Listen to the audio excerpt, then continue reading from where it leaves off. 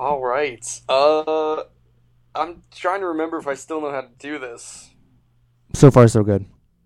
Yeah. Um, for our listeners who have been wondering what is going on in Dude Nation. That's what we call Uh, our yeah, imaginary nation where all of our fans reside. yeah. Um, Usually, it's like fan bases. They have like their own nations. Usually, I think Yeah. it's like something nation. Like Green Day has Idiot Nation. Yeah, right. That's a thing. Yep.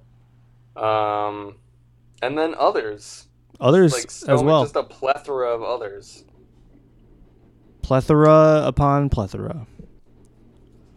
That's what I say. Uh, it's been a while since you and I have sat down to talk about Dune. Yes. It has, in fact, been nearly a month. It's been There we go. nearly a month since we talked about Dune. I I like it. I like We it. don't miss a beat here. We don't. It's been Um, nearly a month, but we don't miss a beat. no, no. Boys keep swinging. The boys keep swinging, as Bowie once said. Yeah. Um, Work's really been kicking your ass lately. Huh. As Tom DeLonge said, work sucks. I know. Mm-hmm. Yeah, no, it's been awful. I did have a little like 6 day vacation, which was very nice, but it didn't really, I don't know, didn't really help. Didn't like You make work any better. no. Because right after my 6 day vacation, I went into like 11 days in a row of working. Um, so it was just bad. It was bad. Yeah. Yeah, probably didn't even feel like you had a vacation after that. No, the vacation was erased in my mind, I think. It's just gone. Mm-hmm. Yeah, Replaced by 11 days of work. yeah, and I just the only way I can describe it really is like tunnel vision, where I can really only focus on this one thing, and like everything in my periphery is just like non-existent. I can't even think of Dune Dudes or working on music or anything else or hanging out with friends or like it's so bad. It's like Yeah, I mean, it forces you to focus all of your mental energy onto it. So, I mean, you don't even have the energy to spend your energy elsewhere. Like, no, all your time is spent recuperating for the next fucking day. exactly. Yeah, it was bleak. It was bleak, but hopefully, if all things go according to plan, I'll get into a better routine, which will allow me to do things that enjoy doing. Yeah, I mean, we'll see. If we don't record the next episode of Dune Dudes until a month from now, then so be it.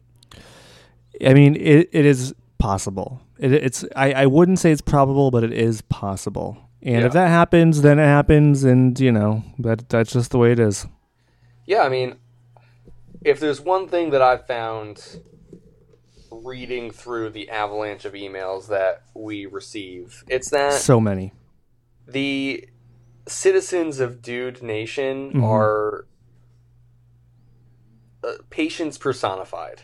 Yes. I mean, they will give us the time that we need because they know that at the end of the day, what they're waiting for is like our perfectly distilled, crystal clear insights. On Dune. We are putting pieces together that you will not find anywhere else. Mm-hmm. Who It's else true. is talking about Heretics of Dune? I ask I you. I mean, out of all the Dune podcasts, I think we might be the only one currently talking about Heretics of Dune. I mean, most probably have not even read Heretics of Dune. It's crazy how many Dune podcasts are just about the first book. I know. Which I guess isn't really crazy because that's what we were talking about doing. But like, and this is not to throw shade, but like, you know, some of them just go through it one chapter at a time. Yeah, that's insanity. Like they'll do one episode, hour and a half or 2 hours, literally, on one chapter. And honestly, some of them aren't bad. I've actually been dipping my toe into listening to some Dune podcasts. Have you? Like that. Do you want to give any shout-outs? Yeah, Spice World. Spice World, Spice okay. World is a good one. They go through it chapter by chapter through the first book. They are reading through Messiah now. I don't think they're on Children of Dune, but I do think they're up to Messiah and they are continuing.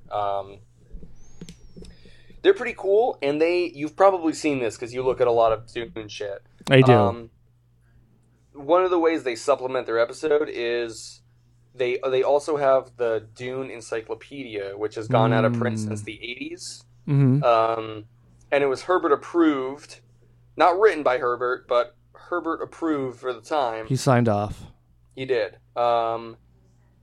So, like, it just gives a lot of, like, details to, like, the backstory and lore that, like, at the time wasn't fleshed out. And I think it's out of print now because the Brian Herbert books, you know, have, like, decanonized certain things in it. Like, it's just...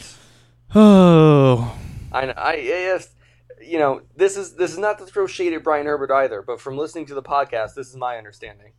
It's not being reprinted because it doesn't align itself with the newest Dune novels, but it is kind of like this coveted, rare, expensive sort of collector's item that has a lot of cool info in it, and they've talked about that. So yes, I am giving a shout out. Spice World, they're a cool podcast. Very cool. You know, if any of y'all in Dude Nation, you know, are looking to supplement your Dune podcast intake, check out Spice World. Spice World. But let's. Oh shit.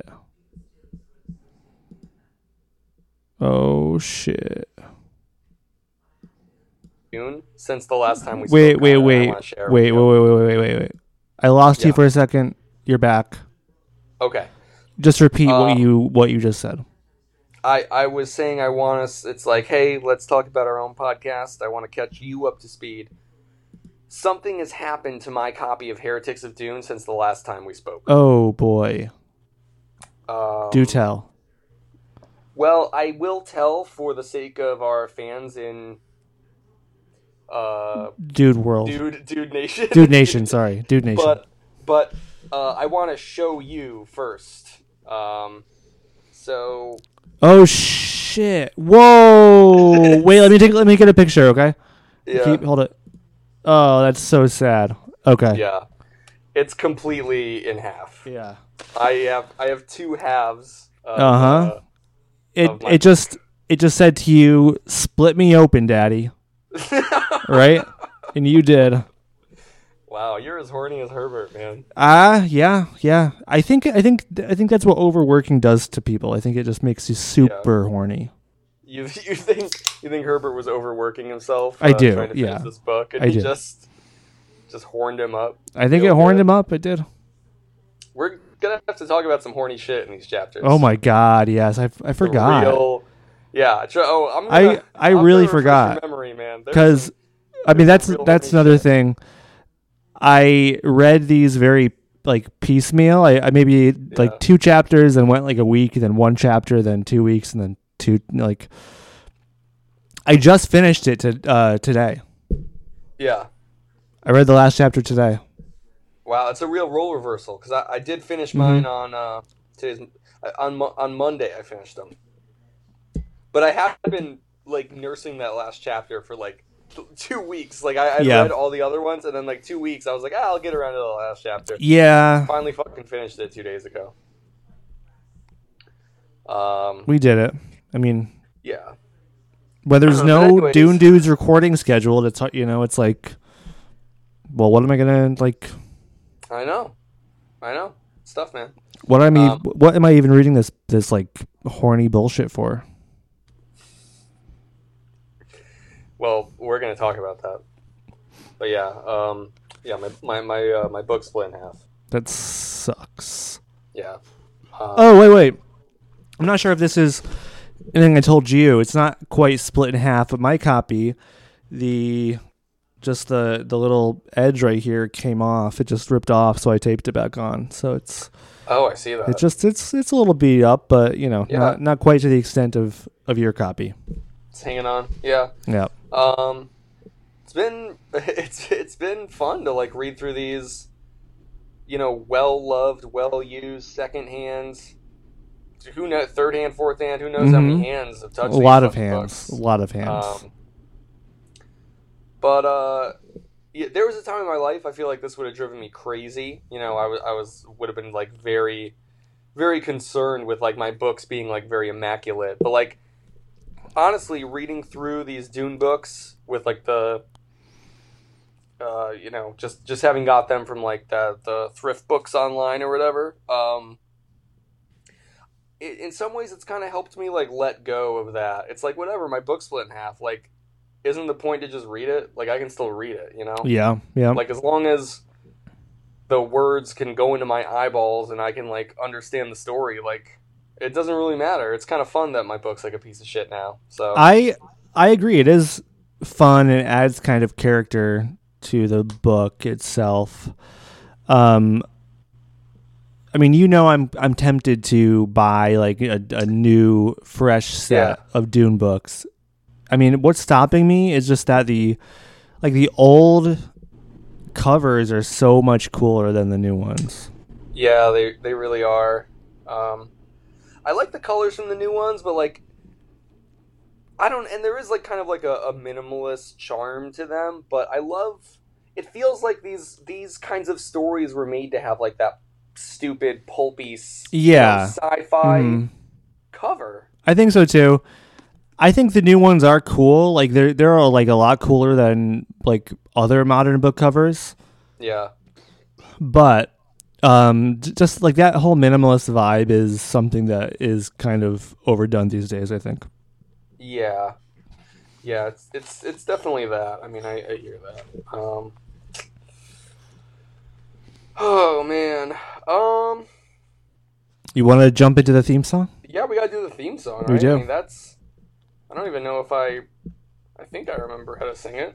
Yeah, I'm just making sure that I'm at the right section for when we start.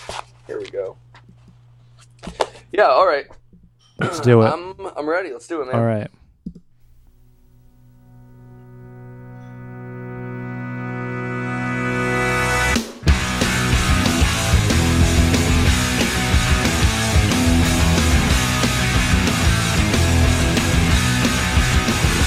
Well, we know there's scattered people coming back from outer space.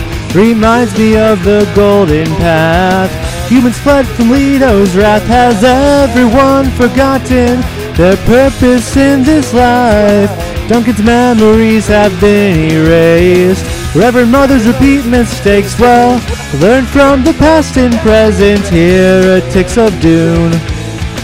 Story to tell and we are reading. They see the past and present and the future too. Get back to Arrakis, heretics of Dune. Alright, we did it. Sick. Sweet. So good. We're getting better. So good. It gets So better all good. the time. Yeah.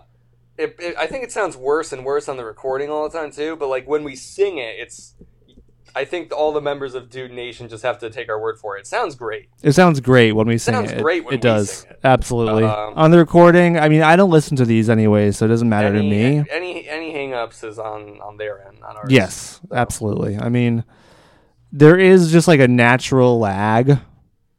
Yes.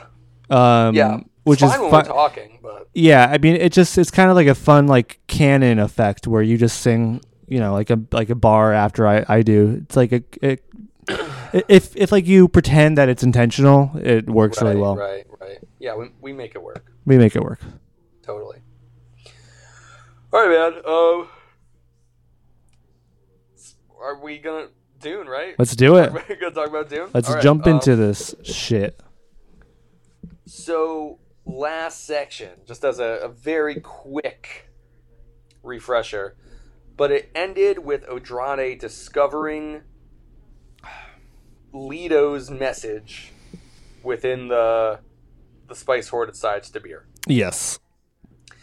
And so, like, that feeling of, like, unearthing this warning from the God Emperor, from the tyrant, all these years later, hangs like a cloud over these chapters. And the Bene Gesserit characters, the Reverend Mothers in particular, are very concerned about this. So, just as a reminder, that's where we last left off. And wasn't the last chapter though? Wasn't the last chapter when Teg was captured? No. So that's the first chapter of this section. Oh shit! I'm all fucked up. Which hopefully didn't throw off your reading too much. But I don't think so. Yeah. I don't think so. I really don't think so. That's okay. You cannot think so. What I'm saying is you're just not right.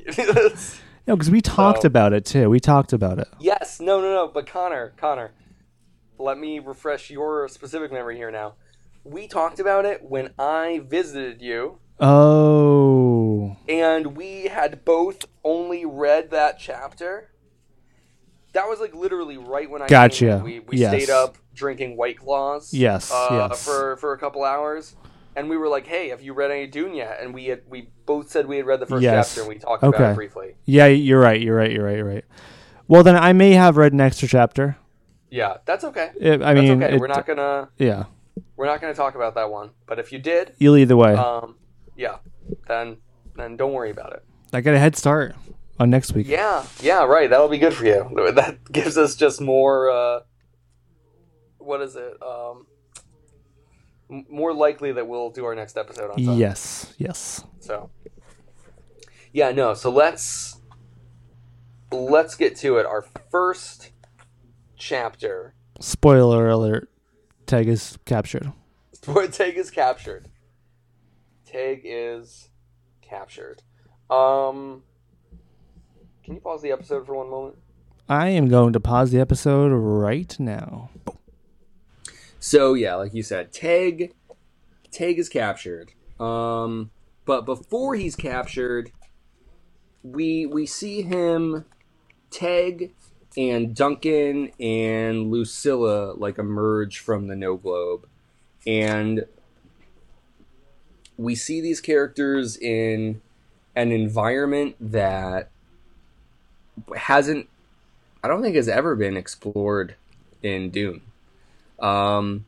It's fucking snowing. Yeah. You're right. It's snowing on Gamu. Yeah, I didn't think about that. But yeah, right. It was kind of weird. It's interesting to like, I don't know, like explore this setting in a series that's obviously like so often laser focused on the deserts of Arrakis. And they talk about like their breath hanging in the air and like how clearly they could see the stars through like the cold night, and like I don't know, they're like crunching footsteps on the snow and stuff, and yeah, it was just like, it was cool. It's nice, yeah, literally cool. Yeah. I mean, even cold. Yeah, potentially. Right, past cool. Well past it. Yeah, that's a Dune first, I think. I think it is too. I'm like kind of racking my brain, but I'm like, I don't think there's any other instance of The fuck? Did you see that fucking hog? I did. Oh, she knocked out my headphones. Hold on. Freaking jerk. Okay. Yeah. Absolute freaking jerk. She just got a little startled. She's a little scaredy puss. What, is she not used to the train yet? No, they're pretty used to it. I don't know. She's just, there's too many wires around here. She doesn't know what to do. Yeah. Well, she wanted to see what I was up to. She doesn't really get what's going on when I come in here to talk about Dune for 2 hours. So. All right. I know. Cats don't get podcasts, I guess. They gotta learn. Cats they gotta just learn. We all gotta learn don't get sometime. podcasts. You heard it here. You heard it here, Dude Nation. Cats don't get podcasts. They don't. Stupid creatures. Mm-hmm. Anyways, yeah, they're all ready for a fight. Like, they have these antique las guns. They call them anyways. I was wondering how old they are. Like, they might even be like from the era of the first Dune book, and you'd consider it an antique, you know? Yeah, yeah. But they're described as like being very heavy. I picture them kind of like ornately decorated. They're cool. Like, it's, I don't know, it's cool to think of like this giant ass fucking laser gun. And Teg really puts it to work. I mean, essentially what happens here in this first chapter, our characters are waiting for Burzmali, but they also are expecting some kind of opposition, or they are prepared for like a trap. They recognize it could be a trap. And so sure enough it is, and they are attacked by the Tleilaxu, face dancers. And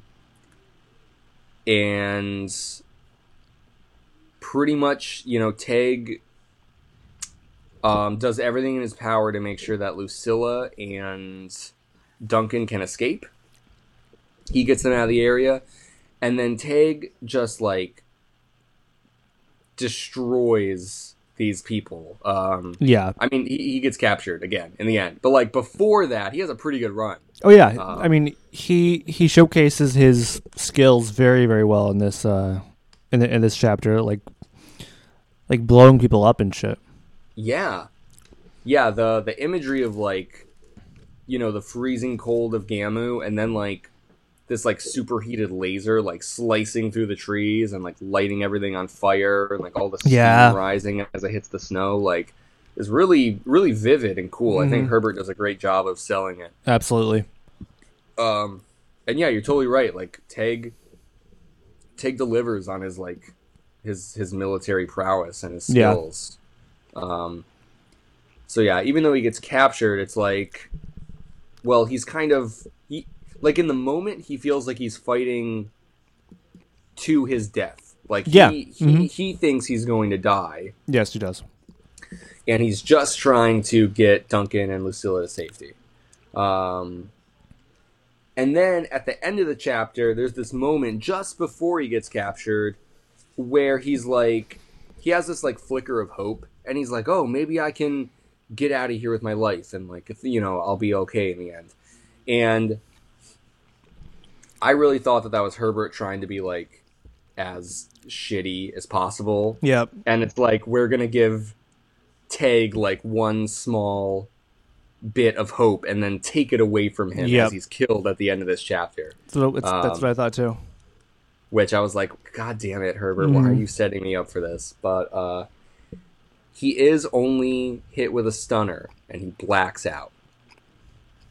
So that's kind of the synopsis here for that chapter, and thank God I took down some notes, because I have notes on these chapters spread throughout that I'll talk about.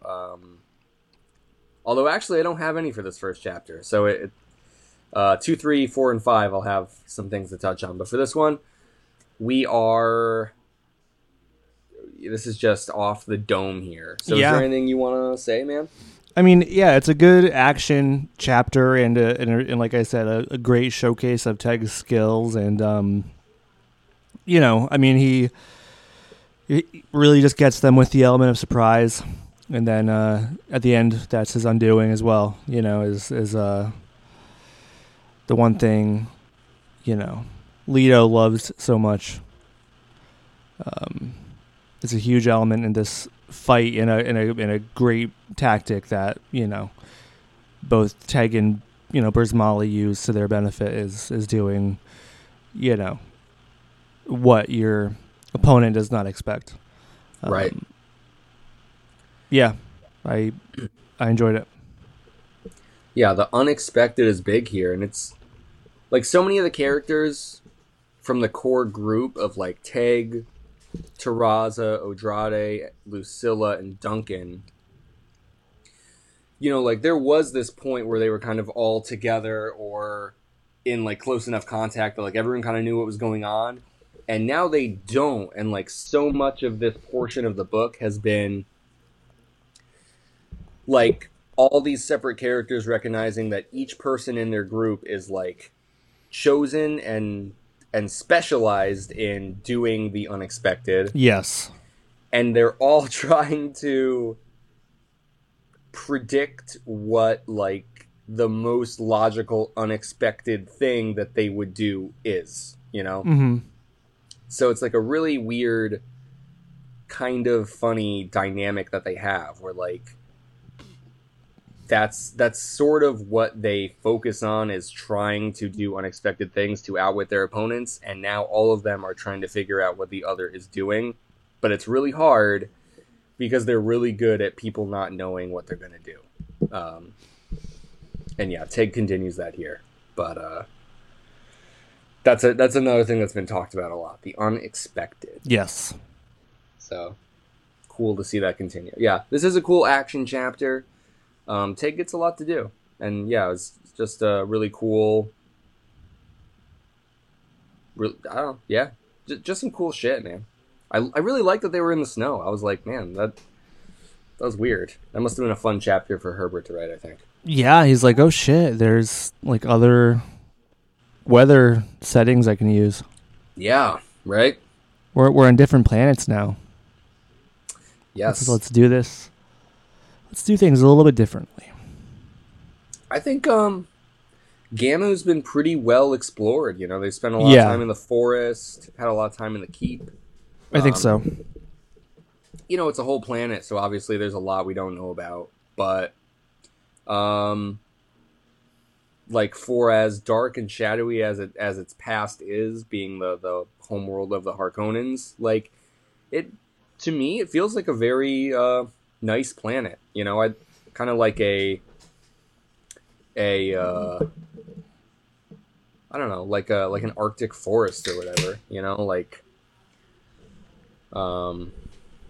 I don't know, maybe like Alaska or some shit. Like yeah, it could nice. Could be Planet Alaska. Yeah, could be. That was that was the working title, I think. Planet before he Alaska. settled on Gamu. Well, was it? I don't know if it was snowy all this time or they just spent so much time in the no globe. No, that's it. Yeah, before it wasn't snowy, and they've been in there long enough that it's like gone into the winter season. Yeah, and so now it just is snowy. But I mean, hey, so too, it's not snowing all the time in Alaska, depending on where you are. Well, that's because of climate change. If there wasn't a climate change, then it would be snowing all of the time in Alaska. I'm not sure. Google it. Look it up. I don't know. That's the climate change talking. All right. Maybe. Okay, don't be a climate denier on Dune Dudes. No, I deny nothing. Not a good look. Not a good look, honey. There is not one amongst the members of Dude Nation who would count themselves a climate denier. Okay. Okay. And if there were, we don't want you here, buddy. Yeah, buddy. Climate change is real. Get out of Dune Dudes and go back to Dune Buddies. Am I right? Uh-huh. Yeah. Yeah, we're just gonna keep. Let's keep trashing the podcast. Let's keep doing that. Yeah. Maybe not. I mean, I'm sure they're very nice people. I know. And they're good Twitter pals. They are, yeah. It's strictly because of the name. The name is just I can't let it yeah, go. yeah. The name is It's not to speak ill of it. It just No. feels like if you get to Dune Buddies, like, isn't the next logical step Dune Dudes? Like, I feel like we should have been out of a name. Like, that's what I'm saying. But I don't know if they started before or after us. They could have just started like right after us. I think they were around before. I think they have time on us. Okay. Now, well then Dune Buddies. Look, then Dune Buddies. There's no excuse. There's really no excuse. I'm trying to go to bat for you here, and I just think there's not much I can do. They are good Twitter pals, though. We've been getting more into the Twitter game. We've been getting a lot of traction recently. Yeah, and so, you've put out some really good memes. Thanks. It's been fun to try and do some Dune related shit like that. So, anyways, let's go on to our second chapter. Unless there's anything else you want to say here. I think you're good, right? Let's do it. Yeah. Let's see. What the fuck was it? Oh, okay. We meet back up with Odrade. She is on Arrakis, of course. They're back. They're not at the... What is it? So they're in the city of Arrakis, or whatever the fuck.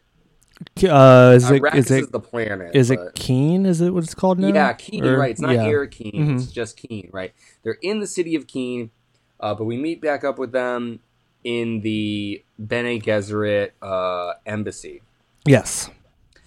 And Odrade is kind of like overlooking Shiana from, looking at her in this courtyard. Shiana's training with some of the Bene Gesserit. And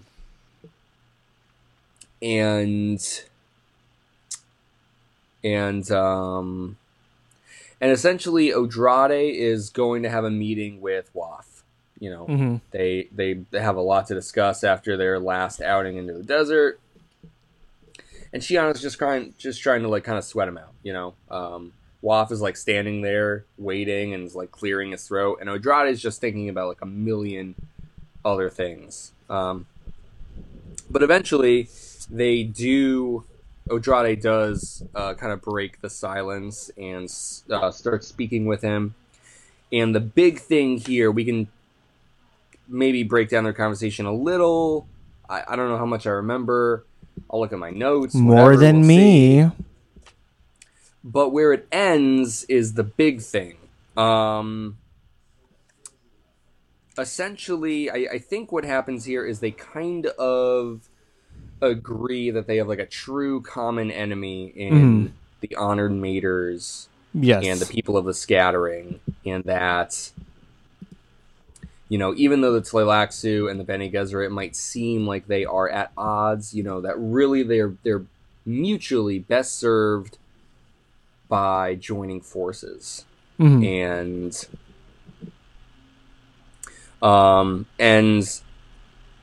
in order to like seal that deal, they need to exchange they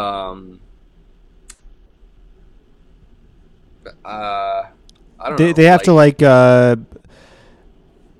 both have like things that the other one can use against them, just in case. Yes. Whatever the name for that is. Right. There is a name for that, I'm sure. I don't think we're going to get there right now, but that's okay. But it is real. And so Odrade, I think the idea is that like the Bene Gesserit would get access to the axolotl tanks. Yes. And learn more about like the Tleilaxu Gola program. And then the Tleilaxu are told that they would be given like full access to the Bene Gesserit breeding records, and they would be given their choice of breeding mothers or whatever too. Like they could even pick their mates. And so, yeah, they kind of both are saying that they're going to like crack the doors wide open on their most closely held secrets. Yes. And exchange that with one another. And like a lot of that is coming off the back too of like Odrade and the Bene Gesserit having done so much work with Waff on like him believing that they like share this great belief. Mm-hmm. And like I think, you know, this is the chapter that like Waff really feels like he has no choice but to like believe her. Yeah. Like there probably is still some skepticism. They're all very clever and they're always like kind of like thinking, oh, what if? But like I think Waff truly is like caught up in that plan. So, you know, of course they're saying that they're going to give each other these things. I feel very skeptical about that, but that's where the characters are at. Yeah, I mean, I think it's clear that neither of them really intends to give them full access. Yeah. They're trying to convince each other of that, you know. But yeah, I mean, regardless, it's still a big deal, you know. Yeah, and I'm thinking like even if they don't get full access, I do think something will come of it. Yes. Like I think it will be more than them just exchanging words. Like I really do think, especially because like there's like a later chapter where Terraza's talking with some of the other Reverend Mothers about Odrade's decision here, and I do think that I think what this is going to lead to is them learning more about the Golas and specifically Duncan. Like, yes, yeah. I think it's going to be part of this like growing revelation of like what have the Tleilaxu done or like altered within this specific Duncan that like has everyone been so worried about for the whole book. Yes. You know? Mm-hmm. So yeah, I feel like it's a precursor for that. Yeah, I think so. Is there anything else in this chapter that you feel like you want to like focus on or discuss? I mean, not that I can think of. All right. Well, I'm gonna go through my notes here, and we'll go through the notes talk a bit more about it. Let's just, you know, I will speak up if I have something to say. But just one of those times where, you know, I've it's been a while. It's been a while Since I talked about yes. Yes. It's a great song. Indeed. Okay. So I'll try not to stay here for too long, but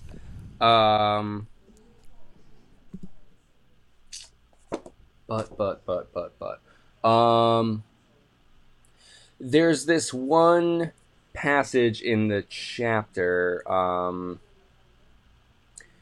Odrade's looking out the window and she sees people going up in an elevator. Like she sees the way that the city is modernized slowly. And she says something about like people look like they're going up a mechanical sausage or whatever. And she thinks to herself, all in the name of modernization. And I was thinking like, I don't know.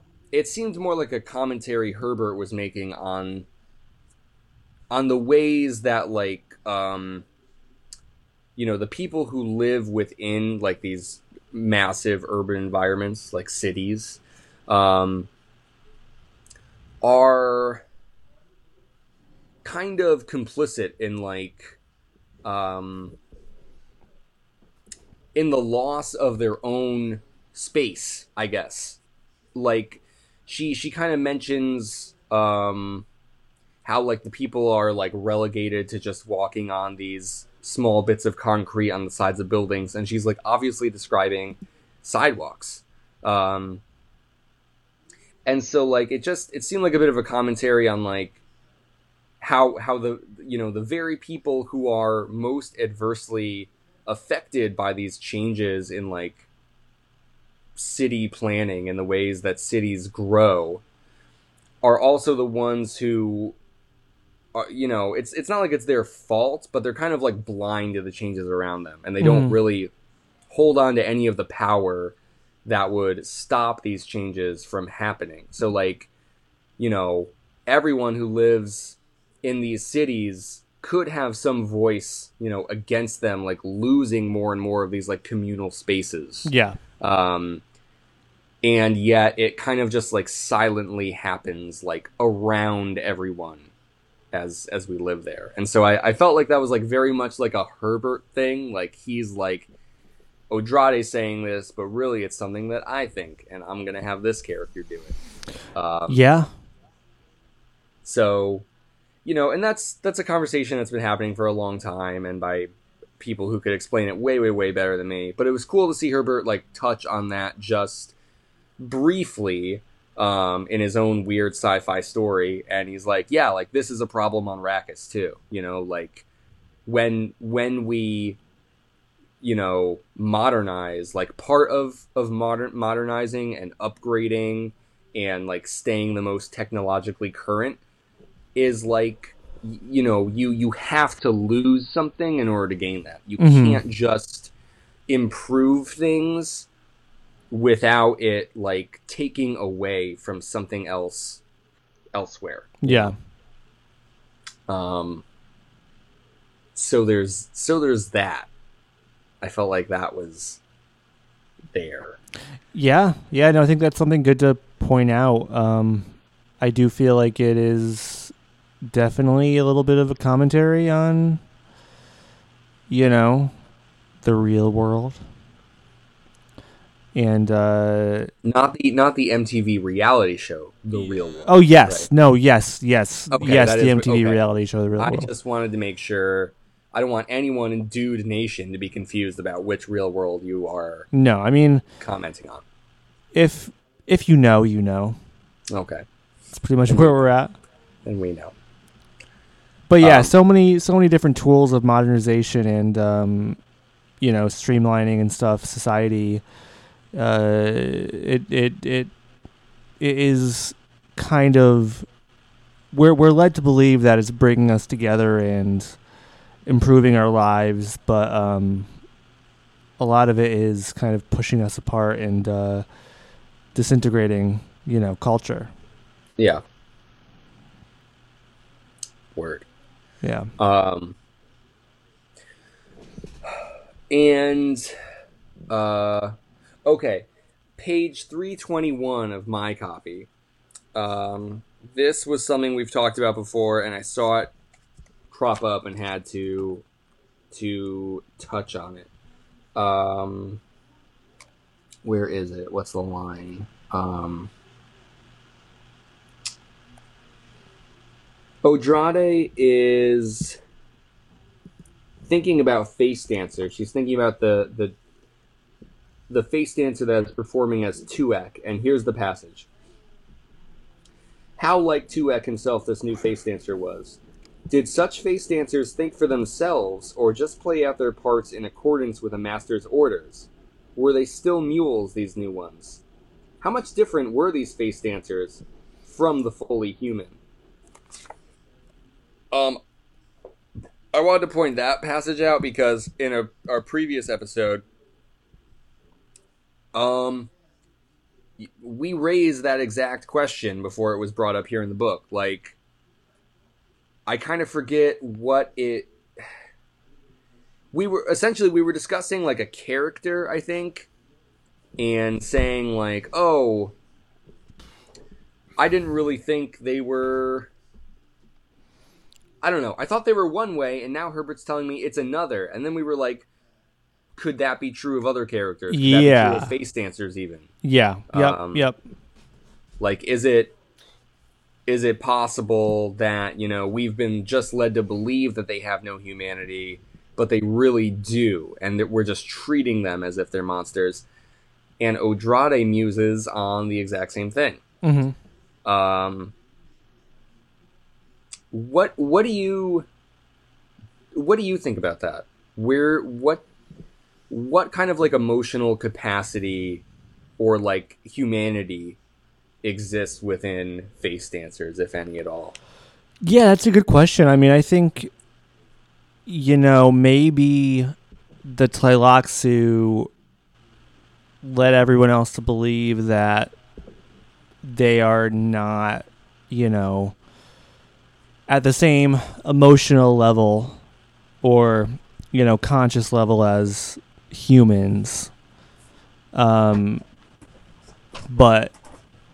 they're going to use that aspect of them as a weapon against them, the element of surprise, the unexpected, as a great way to, make them not fight back as hard, when it comes down to it. That's one possibility I've thought of, that it's just kind of an element of them that they have downplayed over the centuries to kind of bring them to this point that when they realize that these creatures they've been kind of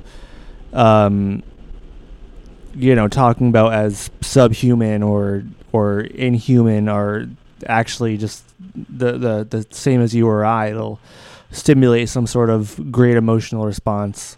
Then the other option is, maybe they have just over the years gained this ability through, Tleilaxu science progressing, or maybe a mixture of both of those things.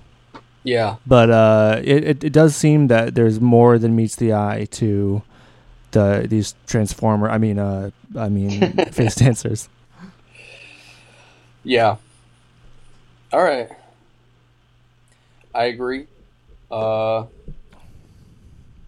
Last thing, I'm not going to read all my notes because I feel like maybe we'll be here too long, and obviously we have 3 other chapters to discuss. There's also chair dogs in this section. Fucking chair dogs, man. But I'm not going to talk about chair dogs. The last thing is Odrade. One of the things that she thinks about to herself is this line from Leto's message, where Leto's like, "I bequeath my fear and loneliness to you." Mm-hmm. And I think Odrade like really feels like it was given to like her specifically, like not to the Bene Gesserit. Like I feel like Odrade thinks that she personally has like been bequeathed, and I guess I think that Odrade feels like this kind of kinship with Leto, because when Odrade's thinking about this part of the message, she's thinking about Albertus Dumbledore. Yes. And she kind of like laments that he's lost some of his independence. Like she feels she's kind of made a subservient puppet out of Albertus. And so in like a super, super up-close microcosm of what Leto went through, like Odrade on a one-on-one level has like kind of stripped away that human spirit from Albertus, she feels. And like she kind of mourns that. And of course that was Leto's whole thing for like all of humanity in God Emperor. So like Odrade I think just feels really connected to him at that moment, and he's like, oh, like I kind of understand because I'm going through that with like one person instead of like every person. Yeah. Yeah, no, I think you're right. I think the Atreides in Odrade is it's getting to be more and more of an issue, or maybe not an issue, but more prominent, and definitely her connection to Leto is going to be, I think, a kind of a plot point in the whole Bene Gesserit plan here. I think that's definitely going to be an issue. Whether, I mean, it just seems like something that Leto would have thought about too. You know, I mean, Yeah. purposefully, creating this race of Atreides, bred like humans who are all across the fucking galaxy. There's going to be one in this position at some point that's going to give him a little bit of an opening, I guess. An opening in that, like, that might be what undoes the Bene Gesserit order. It could cause their downfall. Yeah, and it's something that I think maybe he wouldn't actively pursue. I mean, he seems like it's to think that it's inevitable. Yeah. But I don't think he's going to try to prevent it. I think it would be kind of a thrilling future for him to kind of have a small part in their disillusion. Yeah.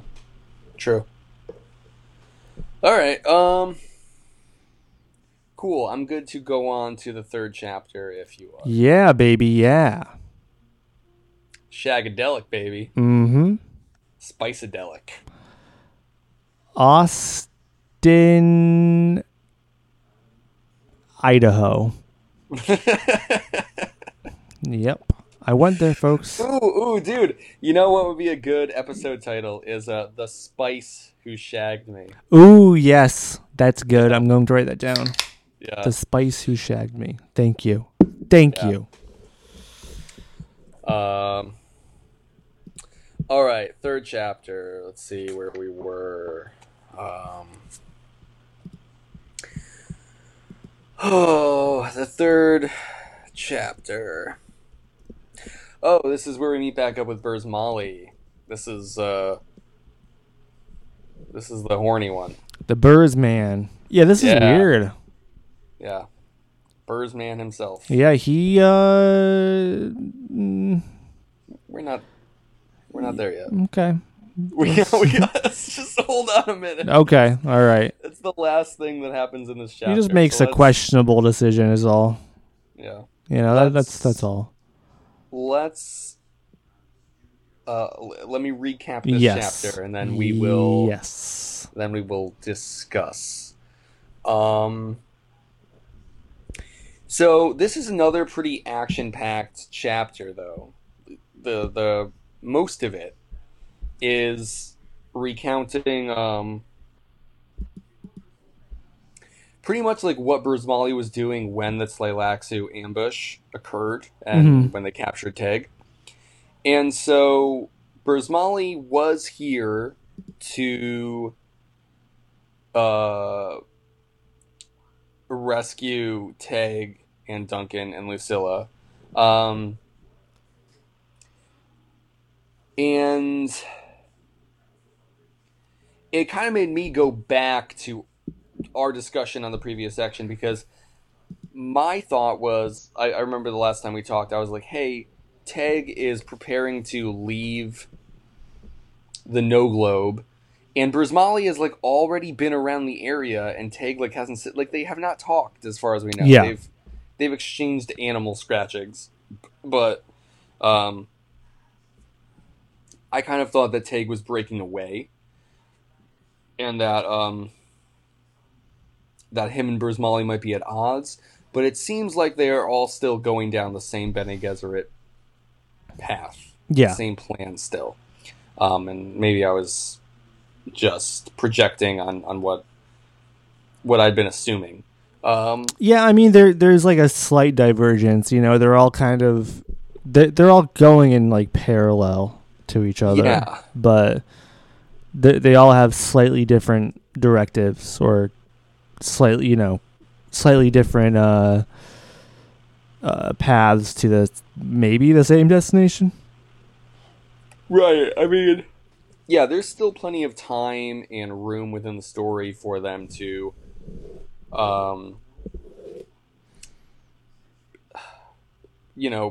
to reach some kind of conflict or to make big decisions. Mm-hmm. But that was not this chapter, apparently. Yeah. So, yeah, Brismali was there to rescue them. He has, like, his own squad or group that he's leading. And they kind of go through this whole process in order, like, at first they're hiding out in, like, this giant hollowed out tree. To like confuse the life scanners or whatever. Yeah, that's and pretty then, interesting. It's yeah. I mean the like whatever the tree is made out of, right, or coated with, it kind of doesn't detect. Yeah. I think it's right. I think it's like less about what it's made out of and more like How dense it is. Or well, I think it's just honestly, I think it's just the fact that it's alive. Like, yeah, I think okay, the yeah, life scanners just detect like you can't see. If you're in something that's alive, the scanner will just show the thing that you're in, but not you. Yeah. Like, it doesn't go deeper. It's like, that's a living organism, that's a living organism. Yeah. Yeah. Yeah, that makes sense. It also acts as like a shield wall, Mm-hmm. in a way. And they also, or what's her face? Lucilla realizes that they're with some people from the scattering. That is right. We'll get to that momentarily. I want to touch on one thing, because they kind of go through this whole thing of like how they have a pretty thorough plan, and they pick up Lucilla and Duncan in like this car, or maybe it was like a Thopter, but it's something. They pick them up, they drive for a while, they get out, then they let it keep going, and then they let it get shot down. Yeah. To try and like to think that or they don't even get shot down. They like run the boosters and like try to make it look like they were trying to like jump into light speed and killed themselves on accident. Anyways, I only want to touch on that because I appreciate like the steps that they took for this plan. It's not even so much like, hey, we need to have Duncan and Lucilla back into the fold. It's also like, we need to try and like create a story for our enemies to believe, so we can like regroup and attack them later. So I liked that it was like more in depth than like a simple rescue. Like, they also need to do it in a certain way, Yeah. Yep. So, yes. Once they get to safety and they are in like a cave that's like covered in moss, and so they're like, oh, the life sensors won't find us here because there's just a bunch of fucking moss on the walls. That is when we meet up with these people from the scattering. You're absolutely correct. And not only is this person someone from the scattering, they also have an interesting ability. Do you remember what that is? I don't. They're also a face dancer. Oh, yeah. But I don't think they're described as a Tleilaxu. Like, right? It's like they probably were. Yeah. Everyone's scattered, and now like this ability is kind of like been changed and is now coming back through these different people. Yeah, and I mean, maybe there was some sort of dissent. Yeah. In the ranks of the scattering at some point. Yes. That is interesting though, and it makes you wonder what they've done to earn, Brismali's trust. Yeah. That's a good point. Because last time the Bene Gesserit, like when Teg met up with the people from the scattering, he was like, I'll fucking kill everyone. Yeah. Here, even if it means I die too. Mm-hmm. Of course, that was like the Honored Maters. They were in the presence of the Honored Maters too, but you're right. It does seem like something must have happened behind the scenes in order for this to get to this point. Yeah, this person, what is their name? Serafa. Oh, I think right now is a good time to say, I have decided on my D&D character's name. We're gonna be playing a game of D&D, aka Dungeons and Dragons, with our friends. It's been a long time in the making. I don't really know how to do it, and so I'm just kind of like letting everyone that does push me into the right direction. But do you want to know what name I have picked? Yeah, of course I do. Okay, my character's name will be Palambasha. I hate you. You're not serious. I think so. I think I might be Palambasha the second. Oh God. Yeah. Palambasha the second, which will be Palambasha who had a baby, but then the baby died, and then they had another baby named Palambasha. Exactly. They just decided to name him Palambasha the second again. Anyways. And I'll become the God Emperor of D&D. Yeah. Yeah, cool. I mean, hey, take that name. Maybe you can do wonders with it, man. You have my blessing. Thank you. Appreciate it. I see why you wanted to. It's Dune related. Yeah. Maybe I'll be Jameis. Yeah.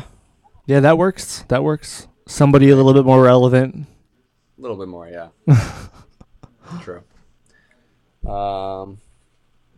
All right, cool. I look forward to that. Palambasha. Wow. Are you going to tell everyone that it's a Dune name? Or just... I don't think so. Yeah. I'll wait for them to ask, and then, I mean, we'll see what I come up with. Yeah. Hold those cards close to your chest. Yeah, absolutely. Cool, man. I don't know what the fuck I'm doing for. I mean, you're further along than I am. I mean, I don't. So. That's all I have so far. That's all you have. Yeah. Mm-hmm. Yeah, I know. Josh asked. I mean, you saw because it's just the three of us in the text group. But he was like, "Oh, yo, you ready?" And I was like, "Yeah." And then he's like, "Send your character sheet my way." And I'm like, "Well, I'm not like really ready." He was so excited. I didn't make a character sheet. I know. Like, come on. It's in my head. It's all gonna just happen at the last second, and that's just. Yeah. I mean, we don't plan this far ahead. I mean, how prepared do you really have to be at the end of the day? No, you roll some dice. Yeah, it's like Monopoly. It's like Monopoly. Yeah, it's exactly what it's like. Mm-hmm. I mean, it's like how long do the creators of Monopoly think about like the Monopoly man character? Like that they couldn't have thought about that for months. You know, it's like Mr. Monopoly. Yeah, it's like a half an hour brainstorming session. Yeah, I mean back then, you know, that's how everyone dressed too. You know, it's true. All they had to do was just like what does a rich person look like, and they just made a cartoon with a fucking top hat and a monocle. You know, exactly. I think honestly, more rich people should dress like that. I think the reason why we want to eat the rich is because they look so dumb. Yeah. And not in a cool way. Like, if they still dressed like Mr. Monopoly, we would be like, they'd be like funny, you know, to us and like eccentric. But now they're just like Elon Musk, who's just like dresses like a guy, you know, just like a dumb guy, you know, like no one wants that. I'm just like you. Yeah, you know, Mark Zuckerberg's just wearing like jeans and a t-shirt. Yeah, that's like just like you. That's that is called cultural appropriation. Yeah, that's a good point. If you're gonna be rich, you know, at least wear a top hat. At the very least, set yourself apart from us. You know. Yeah. We don't want you to be like us. Right. You're not fooling anyone. It's not right. You're not fooling anyone. No. Nobody at all. Man. More like Mark Fuckerberg, am I right? That's what I say. Motherfuckerberg. Yep. That's, you know, I bet his mom is not proud. You know, Mama Zuckercorn. Zuckercorn. I don't know where that came from. I think that Zuckercorn is from something. But I don't know what. Like, I'm trying to think of like Peter. I think it's Zuckerkorn. from The Social Network. The movie, No, yes, no, yes. No, It's I never one of watched his that. No, one of his that's not one of it. Mark. No. Listen to me. No, One that's of not it. Mark Zuckerberg's college classmates, like he's like making fun of him because like he just like raised his hand in class and was like, the answer is this. It's 168 over 360. Just like Yeah, showed everyone up and some just stupid was nerd shit. stupid yeah. nerd shit, exactly. So the jock in the class is like, oh, Mark Zuckerkorn always has the right answers. Yeah, and then he starts crying. I don't think that's what the social. I've never seen The Social Network, but I don't think that's what it is. Yeah, that's a deleted scene, I think. Oh, that makes a lot more sense. Yes. Okay. Yes. I didn't realize that you were so deep into the deleted scenes. Yeah, no, The I've got the Social Network. DVD. I've got the Blu-ray. I've watched the commentary with Justin Timberlake. Yeah. And Jesse Ventura. Yeah. Yeah, it's a great film. All right. Well, if there's anyone out in Dude Nation who really knows what Zuckerkorn is from, please send us an email, tweet at us. Zuckerkorn is real. It's not. It's real. It's not a jock. Hashtag Jesse Zuckerkorn is Eisenberg real. and The Social Network. Yes, it is. It is. That's an actual scene. You can YouTube it. But it's from something. So, and I'm not gonna Google it. I don't give a shit about. I didn't say Google it. I said YouTube it. Okay. You can YouTube it. You can go ahead and tube it. Let's So before you took us off on this tangent, Sarafa is the person from The Scattering working with Molly. Yep. Who also happens to be a face dancer. Yes. And we see she starts off very, very old, and then she makes herself all beautiful and shit. And essentially, Sarafa is like kind of explaining this plan to Duncan and Lucilla. And they're going into this city on Gamu. I think it's called Yasai. I don't really... They say that somewhere.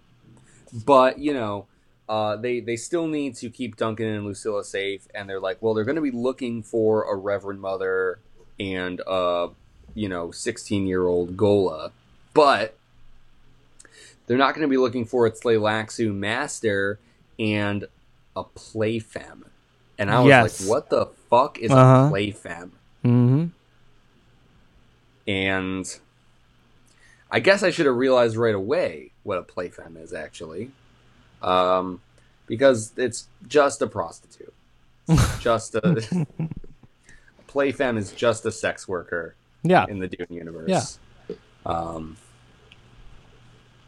But at first I was like, what? And then, you read like one more page and it becomes very clear. But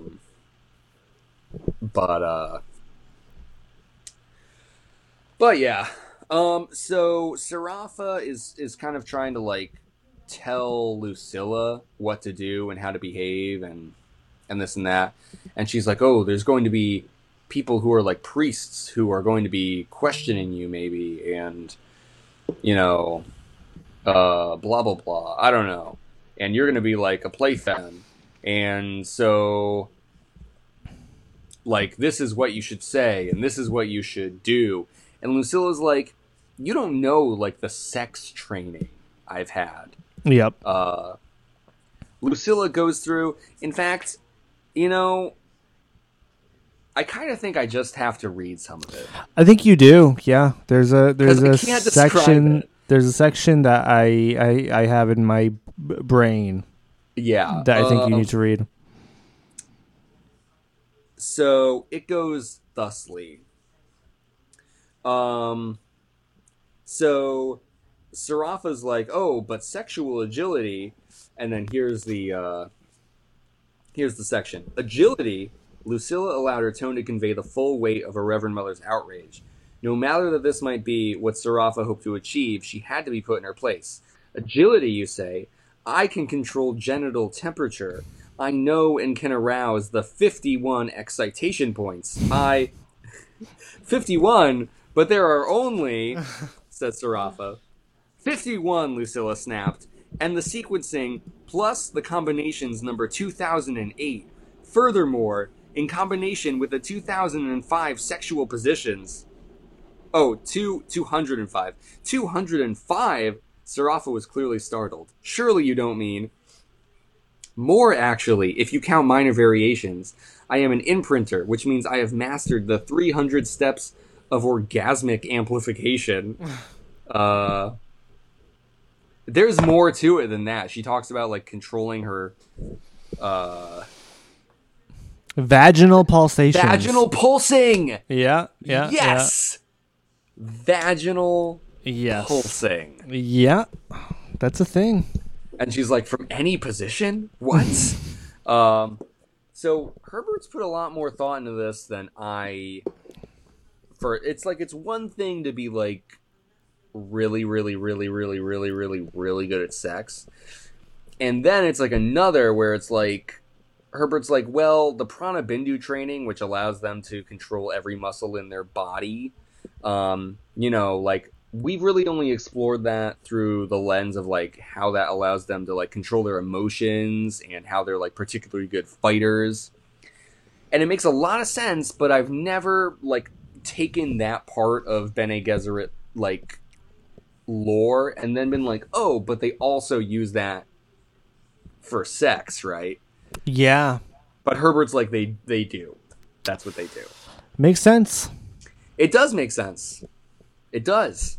But it's always really funny to see it written out like that. It's just, like, really well thought out. Like, Frank Herbert has, like, he thought so much about this, about the inner workings of, like, sex training in future humans. That's such a crazy thing to, think about. Yeah. It is, and like we've been saying too, it's always been part of Dune, but it's just so focused on here that, like, you can't help but, like, go through these conversations kind of have to happen in a way. Like, they don't, like, Herbert could have written it differently, but, like, the story that he chose to pursue, like, necessitates these kinds of conversations between characters. Mm-hmm. And it's always very funny to, like, come up against it and be like, man, like, I'm glad you and I are reading Dune together and, like, talking about it and discovering this together, because if there was ever a situation where I was reading these books by myself and didn't have anyone to talk to, how do you explain this to someone who has not... You can't just jump into this, you know? Like, you can't just be like, oh, you've been reading any good books lately? And then you're like, oh, yeah, I got to this one part about the vaginal pulsing in Heretics of Dune. Like, you can't just, like, to have a casual conversation about that. No, you can't. It just... Because, like, Frank Herbert's been thinking about this literally since the first... probably before the first book. Yeah. It's just, like, something that's been, like, building up in his head. Like, we can kind of see through the evolution of the books, like, the evolution of how deep his thoughts on this subject have gone. And this is, like, the natural climax of that. Pun intended, right? Yes, indeed. Yeah, absolutely. He's thought a lot about sex. Yeah. A lot. But it works here. It's kind of funny, like, the way that Reverend Mothers and the Bene Gesserit specifically use sex as, a weapon to, like, or a tool, to, like, assert their power and influence across like the great houses, and of course with their breeding program. Like to them, it's all very like there's a lot of ritual around it. And then like we also talked about how they kind of view aspects of sex, like an orgasm, as the moment of mystery, as like almost like this magical, ritualistic kind of thing.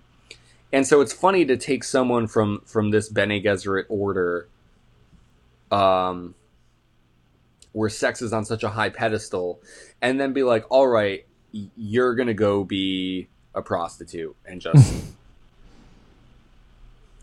like, and not to say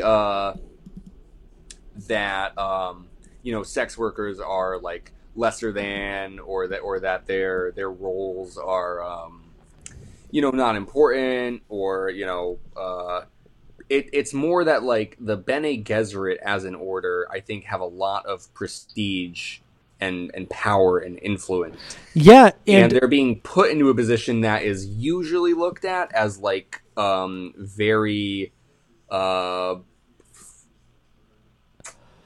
don't know. I guess looked down upon. I mean, dismissed. in our world it is really, but I mean, I feel like Herbert has actually done a pretty good job at like not degrading these characters for the work they do, for the this kind of aspect of their culture or the order they follow. It's like, it's not a punchline, and it's not a it's not signifying like a lower class or anything. It's I mean, the most advanced,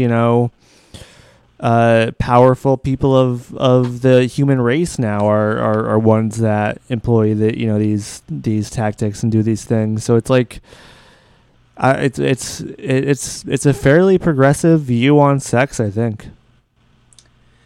Yeah, that's true. We'll see how it plays out, if we see any of it or it's commented on further. But yeah, for this chapter, you're right. It's not just like you said, it's not a punchline. Yeah, it's a pretty believable pivot for like her cover. Mm-hmm.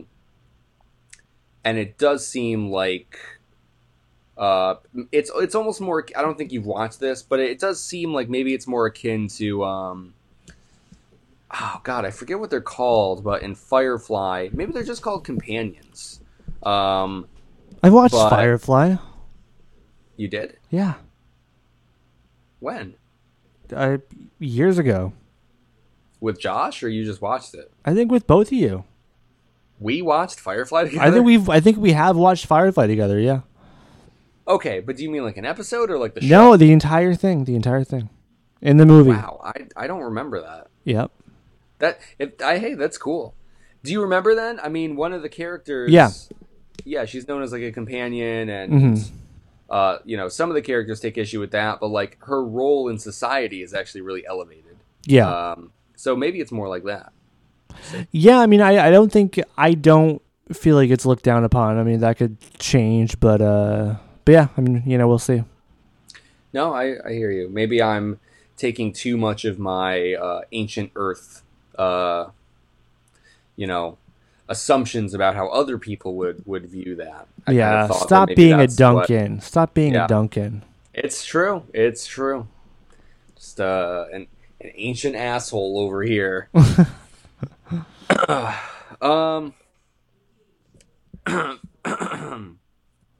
But yeah, so that. Oh right, and then the very, very end. The very, very end. God. Because they're like, well, by the time you go out, you'll have expected to have been with other clients, and apparently people will like tell if you haven't. Like you got to make it believable, and you need to make it seem like you've had sex with other people. So you're just gonna have sex with someone, and so it's Burzmali that Lucilla is with. And the line, this felt such akin to beef swelling that I just have to read it. But Yeah, Sarafa waved a hand at Brismali's stiffly upcocked penis. Which Ba-doing! I was like, upcocked? Oh my god. And penis? Yeah, and he's just like, all right, time to go. Let's do it. Yeah, no, I mean, He's psyched about this. And then Lucilla kind of realizes only at the very, very end, she's like, this should be the Gola here now. Yeah. So she feels like she's been like thwarted in some ways. She does. Well, let's take a quick pause. I got to pee again. Sure. And then we're going to bring it all on home. We're going to bring it all back home, Bob Dylan style. Yes, indeed. All right. Okay, man. So we're going on to our fourth chapter here.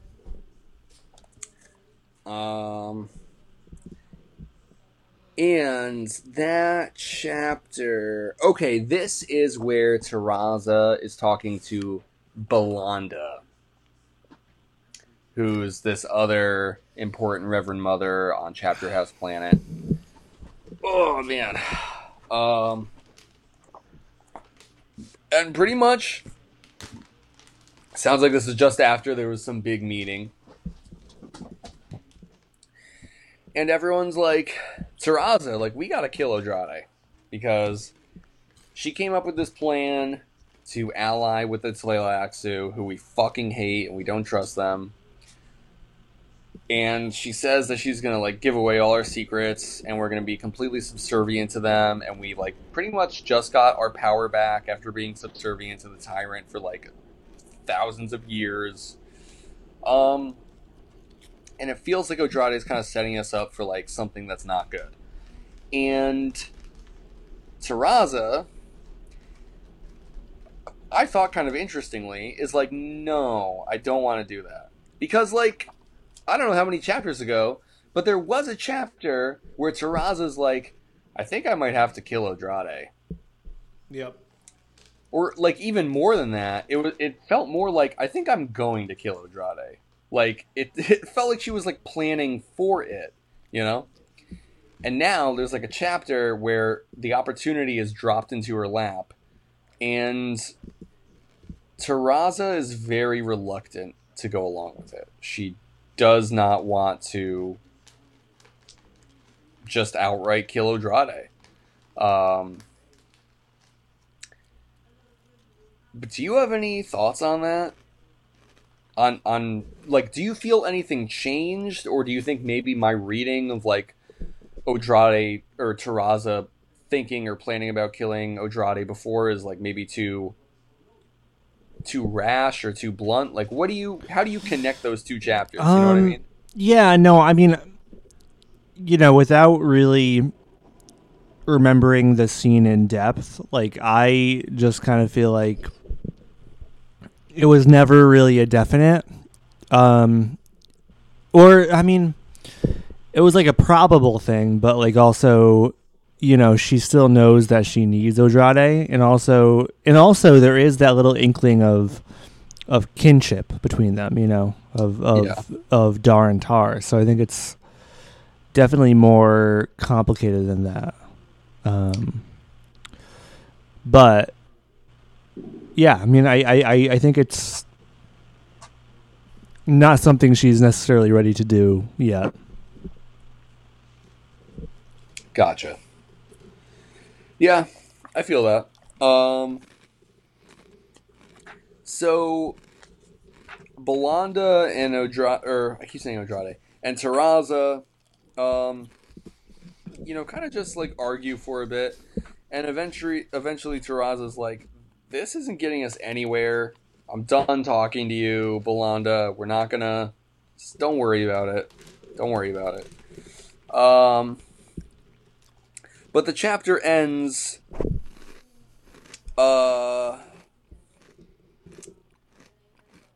you know, for Taraza, there was strength enough to overcome that gnawing reluctance which had kept her from making the essential decision.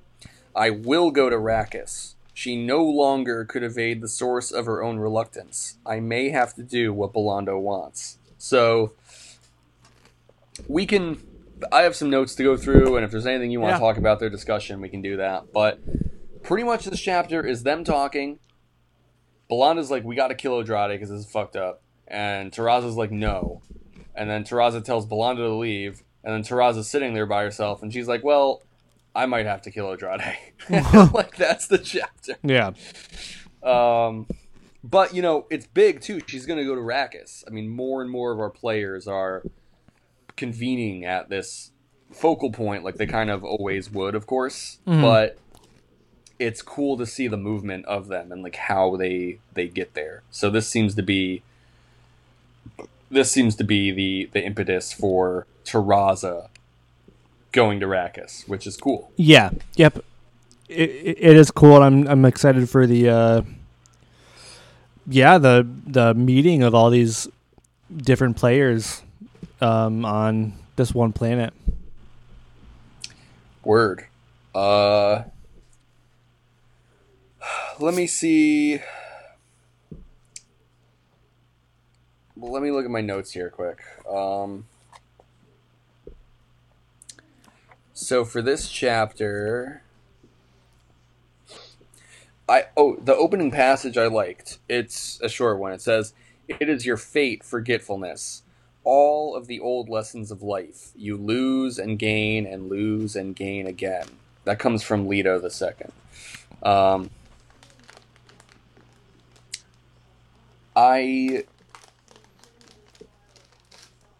I like that as the opening passage for this chapter, especially because one of Belanda's arguments for killing Odrade is that if Odrade made such a decision under Leto's rule, that Odrade would have been killed. Yeah.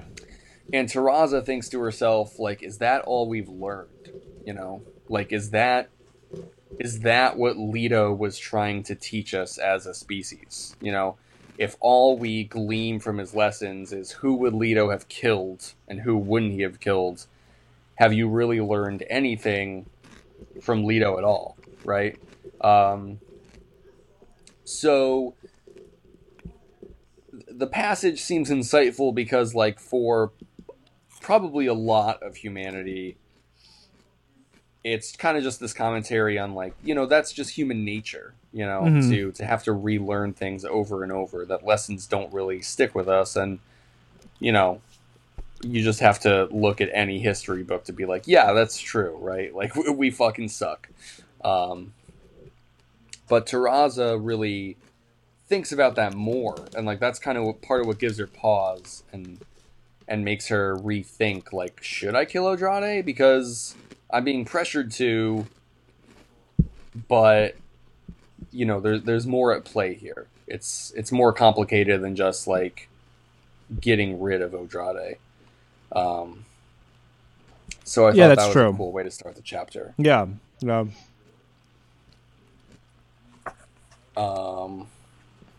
And then, let's see, page 345 in my chapter, which is the first chapter,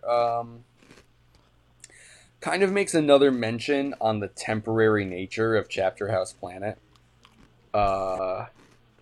which I continue to think is very interesting. The line is, the Bene Gesserit had been here more than 1,400 years, and still Chapter House Planet must be considered only temporary. So I keep thinking that Chapter House moves somehow, or somehow the Bene Gesserit are able to relocate with some sort of ability.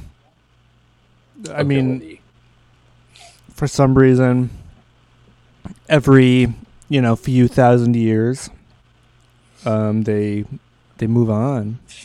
Yeah, it seems like, makes you wonder, how we get to Chapter House Dune. Yeah, that's what I think too. Okay, and then the next note I have here feels like it kind of continues that Dar and Tar connection again, because Belanda is talking about the Tleilaxu, how she doesn't trust them, and she says, the Tleilaxu take shortcuts. Their view of genetics is not our view. It is not a human view. they make monsters. And then Teraza responds, is that what they do? And I thought that was a really cool line. You know, it's interesting because it examines how the Bene Gesserit view themselves, too. Like, despite the opposing viewpoints. Like Teg, when Teg realizes that Odrade is his daughter, you know, he's very dismissive. I remember talking about that. And he kind of thinks of Reverend Mothers as, like, non-human, you know? Yeah, yep.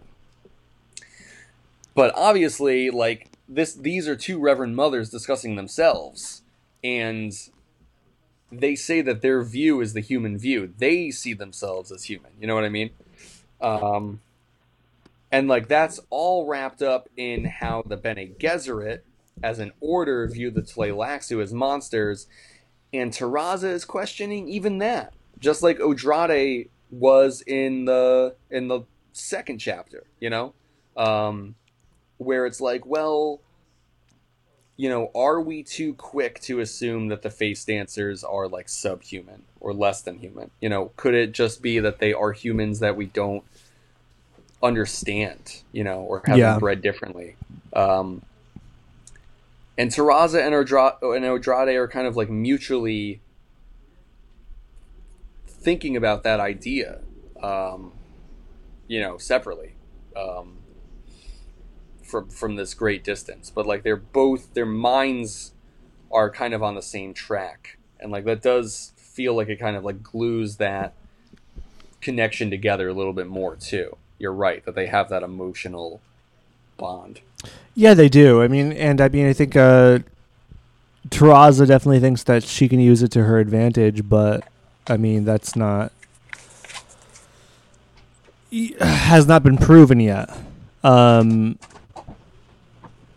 Yeah, I don't know. It's interesting because they're on the right path, I think, thinking about maybe the Tleilaxu and the face dancers as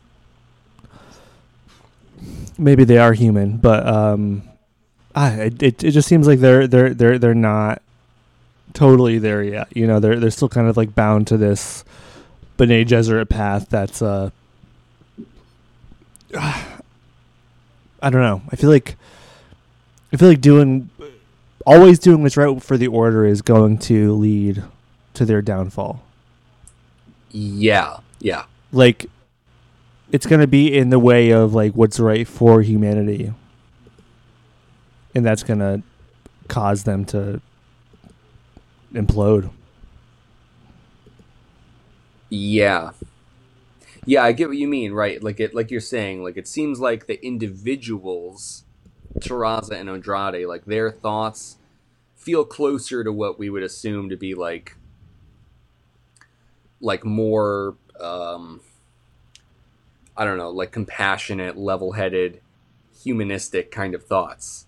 And then the order of the Bene Gesserit itself is like, well, get rid of those. Discard that. Yep. Because you need to, you know, like, jettison those emotions in order for, you know, to serve the greater good of the order. You need to lose something in order to gain something. Yeah. You need to get rid of part of your humanity, in order to get to, like, that next level that they're all trying to achieve. Yeah. And I think that's, I mean, I kind of feel like, you know, Odrade and Teraza are kind of a microcosm of that. You know, it's kind of like the Reverend Mother's lost humanity, you know, a little bit. It's kind of a great friendship, you know, that's been diminished or neutered by this other cause. Totally. And I think it was good to point out, like, that Teraza has thought that maybe she'll use their relationship to her advantage, you know, right? Like you're saying, that she can pull one over on Odrade because she thinks that Odrade is the weak one, more connected to her emotions.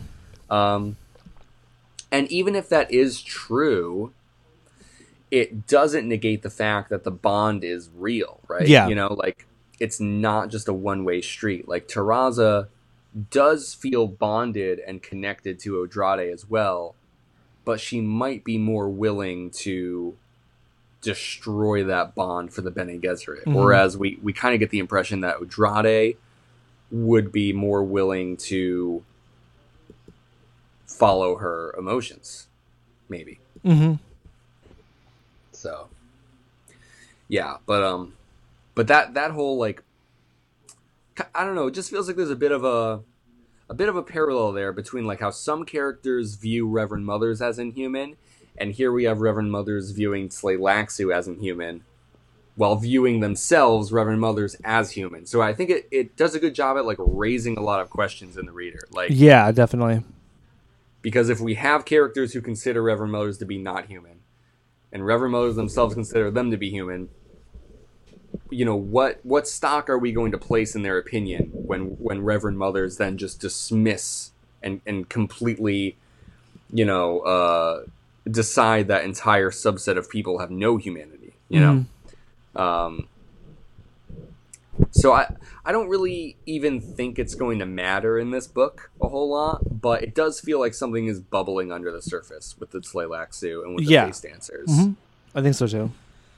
So it's cool to see that continue. I think Herbert's done a good job of, like, sprinkling that throughout these chapters in a way that's there, but, like, also isn't that important, you know? But it's interesting. So Yeah. All right, 2 more things from this chapter, and then I'll be ready to move on. Page 348. When Terraza sits in her chair dog, it says that it molds to her. So I kind of thought that, like, the chair dog may have been bred to, like, have its bones be in this horrible chair form. But now, if it molds itself to you, I don't know. It seems like there's a kind of, like, flexibility to it. And I really wish there was just a chapter devoted to explaining the chair dog, Connor, because it's kind of driving me crazy. I'm going mad. I mean, there could be a whole book on chair dogs and their anatomy. Yeah. Maybe that's in the Dune Encyclopedia. It could be. Might be the reason that Brian Herbert axed it. He decanonized chair dogs. But I guess they're, like, Tempur-Pedic. Yes. Yeah, memory foam. Memory foam. Yeah. Memory foam chair dog, yeah. Yeah, there's definitely a familiarity between, like, the sitter and the chair dog. Like, you wouldn't want to sit in someone else's chair dog, because they do, something does form there. It's true. But, like, Terraza had, like, chair dogs in her office that, like, it was, like, you know, you assume one's for the guest, one's for her, one's so... Right. I guess they have to just form to whoever is sitting on it. Yeah. Do you hear this, girl? I do. Yeah. Sage jumped up again. She wants to know what I'm doing. She doesn't want me to be sitting here. What about a chair cat? Ooh, they're way too small. Yeah, I guess you could maybe have, like, cat shoes. Cat shoes or a cat or a pillow cat. Ooh, yeah. That would be a great one. I would love to sleep on a cat. Oh, God damn it! I'm part of the problem. I mean, you are. I mean, it's people like me that are gonna turn cats into pillows in 10,000 years or some shit. Yes. But yeah, so the chair dog thing is still happening. Last thing, a bit more of a serious point, but page 349 of my copy. Let me find the line here, because I'll be able to find it in just a second. It's about... Here we go. It's about Leto, and it's about the Golas. Here's the line. Was the Gola scheme something set in motion by the tyrants? If so, what could they do about it now? What should they do about it? So, pretty much, Belanda's like, well, we gotta just stop. Not only do we kill Andrade, but just drop the Gola project. Yeah. They're all very worried about it. And Belanda says something like, it's not our project anymore. It may have never been our project. And I think that's where she's like, she pretty much literally says, just like the line, she kind of posits, what if the Gola project was actually set in motion by Leto? Yeah. And we're kind of still following his plan. What do you think about that? I think it's very possible. More likely I think that it's Leto's intention to cause this fear and distrust and everything that will lead to the downfall of Bene Gesserit rather than like an actual thought through plot. You know, I feel like he planted all these seeds that will kind of like make them, paranoid and on edge, and that will kind of, lead to their end. Right. So in that sense, I think it's probably very true. Gotcha. But right, not necessarily like some plan thousands of years in the making that Leto started by, reviving Duncans in perpetuity during his nearly 4,000 year reign. Yeah, I don't see it being that thought out. It could be, but I don't see it being that. Yeah, I don't really either. So it would be really, half weird, half interesting to see, Herbert take that route if he really decided to lean into that. But yeah, just the fact that it's being discussed, as with so many other things, is kind of like all it takes. Just the fact that other characters are raising these questions, I find to be really fascinating. Because it really doesn't matter if it's true or not, or if it's going to build into anything that matters or not. And I feel like that kind of continues to be like the beauty in Herbert's writing. Like, that things can be introduced and discarded, and it doesn't feel like forgotten, or it doesn't feel like arbitrary to the story, because like just the fact that these ideas are being explored adds to the story, I guess. Yeah, I agree. You can go down many avenues, and I mean, not all of them have to be the focus. And it just makes the universe richer. All right, man. I think we're both ready to wrap up. You want to tackle this last chapter? Frickin' do it. Frickin' go for it. Okay. Chapter 5. We meet back up with Teg.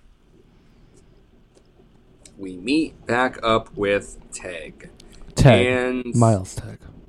Miles Tails Teg. Mm-hmm. Miles Prower Teg. That's what they call him. That's who he's named after. And he's being carried by his captors. He gets brought to like this little shack. There's 3 of them in there with him. Teg sizes them up.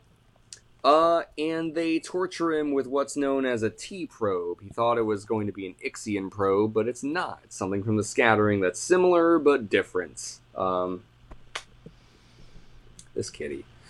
And it was one of those things, it didn't really matter what the machine did, but I was confused for a little bit. And then what it seems like what it's supposed to do is kind of create a digital copy of the person, and then they're able to get information out of that copy. Yep. Because there's a certain point where like they're like, okay, I think we have enough, and the guy's like, ask the simulation like where the Gola is. So like they pretty much go into your brain and try and recreate you on this computer, and then they can interrogate the copy of you, which I guess would be easier, you know, because it's not going to resist the same way. Which is a pretty, it's it's a very invasive sort of form of interrogation. Like it's a very like violent and creepy machine. Yeah, that it is. They have here. I mean, it's very intense torment for Teg throughout. It is. There's a certain point he's not even really sure he's alive anymore. Yeah, the pain is so great. Yeah. And he has to kind of call upon all his Mentat, Bene Gesserit faculties to, you know, to even be composed and to stay alive. But in the end, it kind of goes through his memories, and there are some interesting memories that it goes through, but we don't need to talk about them unless you want to. The big thing really is it as it goes through his memories to try and create this copy, it unlocks something within Teg. Yeah. This is pretty wild. It is. It really is. And he's able to escape from the bindings and the machine. And he does it so fast, he doesn't even really realize how fast he's going at first. He thinks everyone else is going in slow motion. And he kind of just, like, casually kills everyone without really even thinking about it. Because he's, like, going at fucking light speed. From Tails to Sonic. There we go. So, yeah, I mean, it's... You know, the way Herbert writes, it's like, there's so much density in, you know, in these things. Like, I feel like I could sit here and try and, like, pick apart the three characters and what their roles might be and who they're reporting to. And, you know, because, like, Teg thinks a lot about them. Like, a lot of this chapter is focused on these three interrogators. Yeah.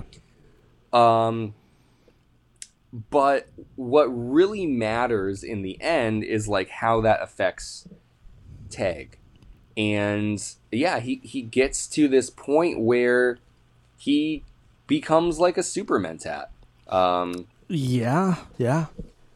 Like, his body is able to go as fast as, like, his mind presumably works, you know? And he just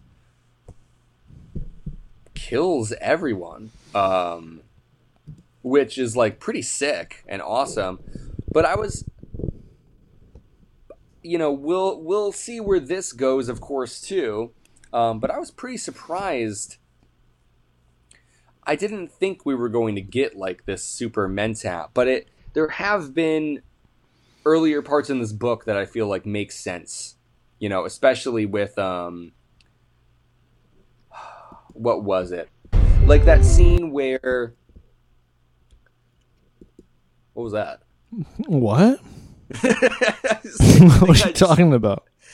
You know, I'm trying to talk about Dune here. And I know. That was just... I think that was... Are you YouTubing something? No. That was not a YouTube, no. Are you YouTubing some Zuckercorn right now? There was... No.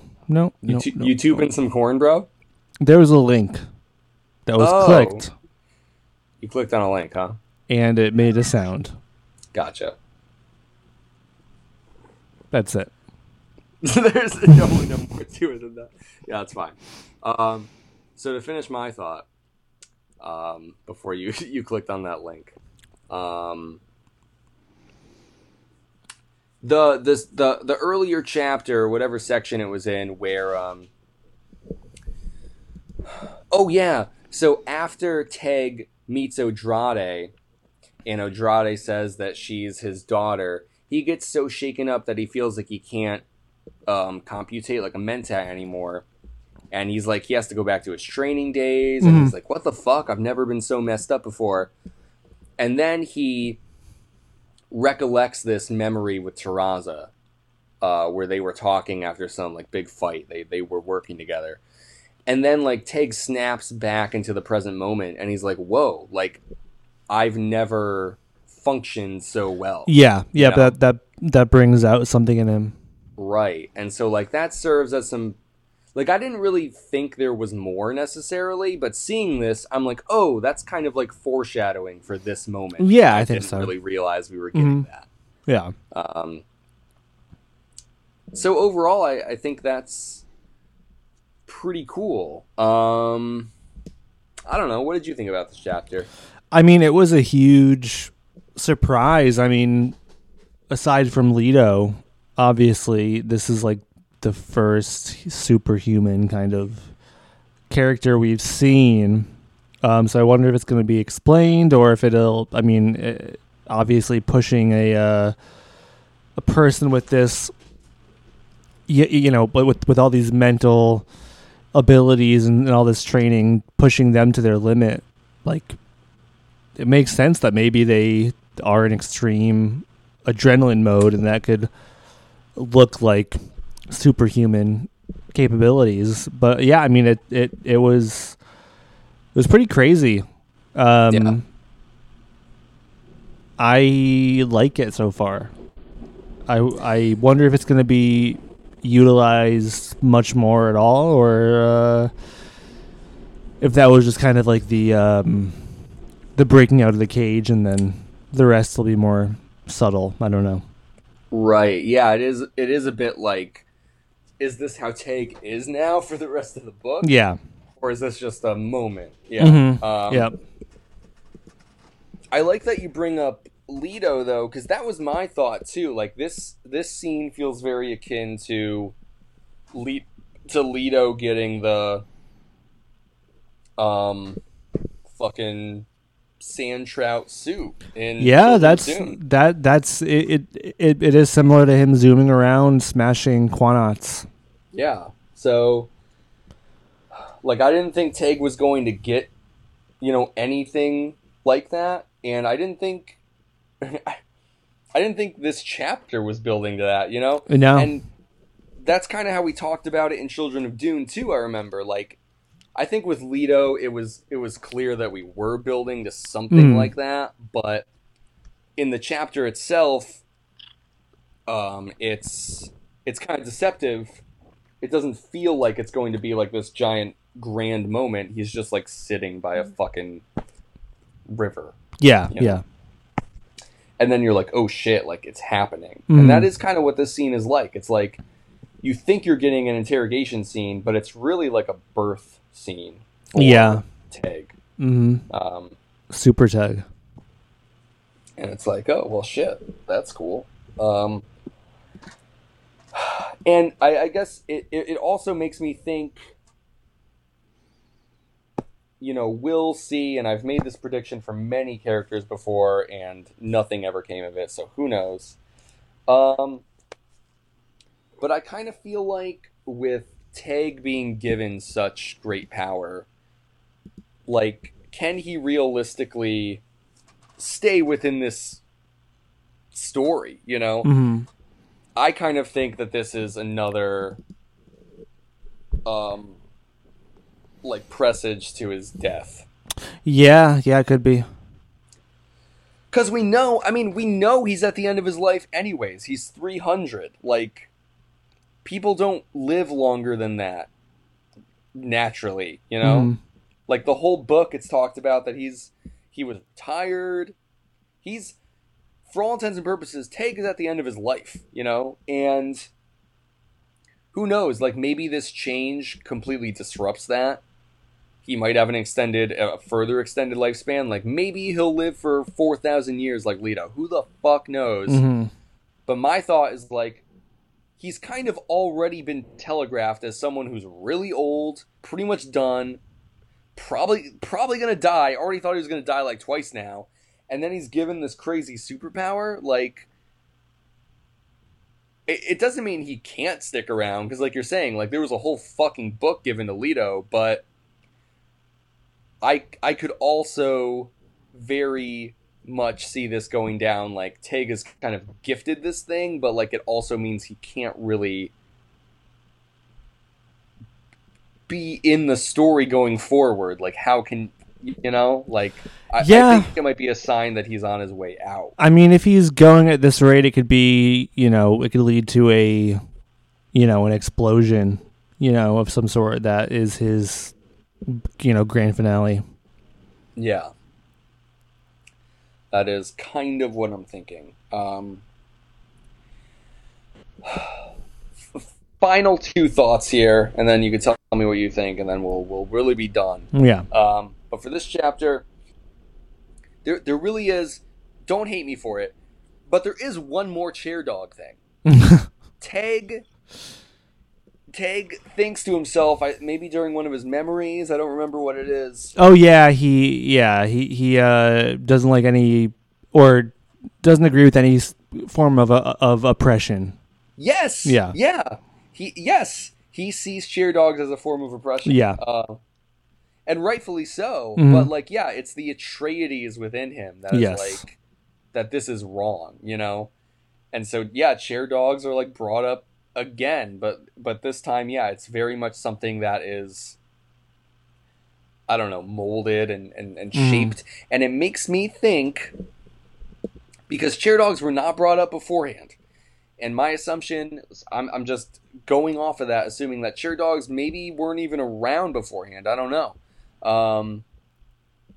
If they weren't, I think it would be really interesting if, like, off the back of the Bene Gesserit feeling like they were like driven into the ground by the tyrants, that like the Bene Gesserit, as they gain power, almost feel like they need to completely dominate and subjugate something themselves in order to like feel like they have some modicum of control. Yeah.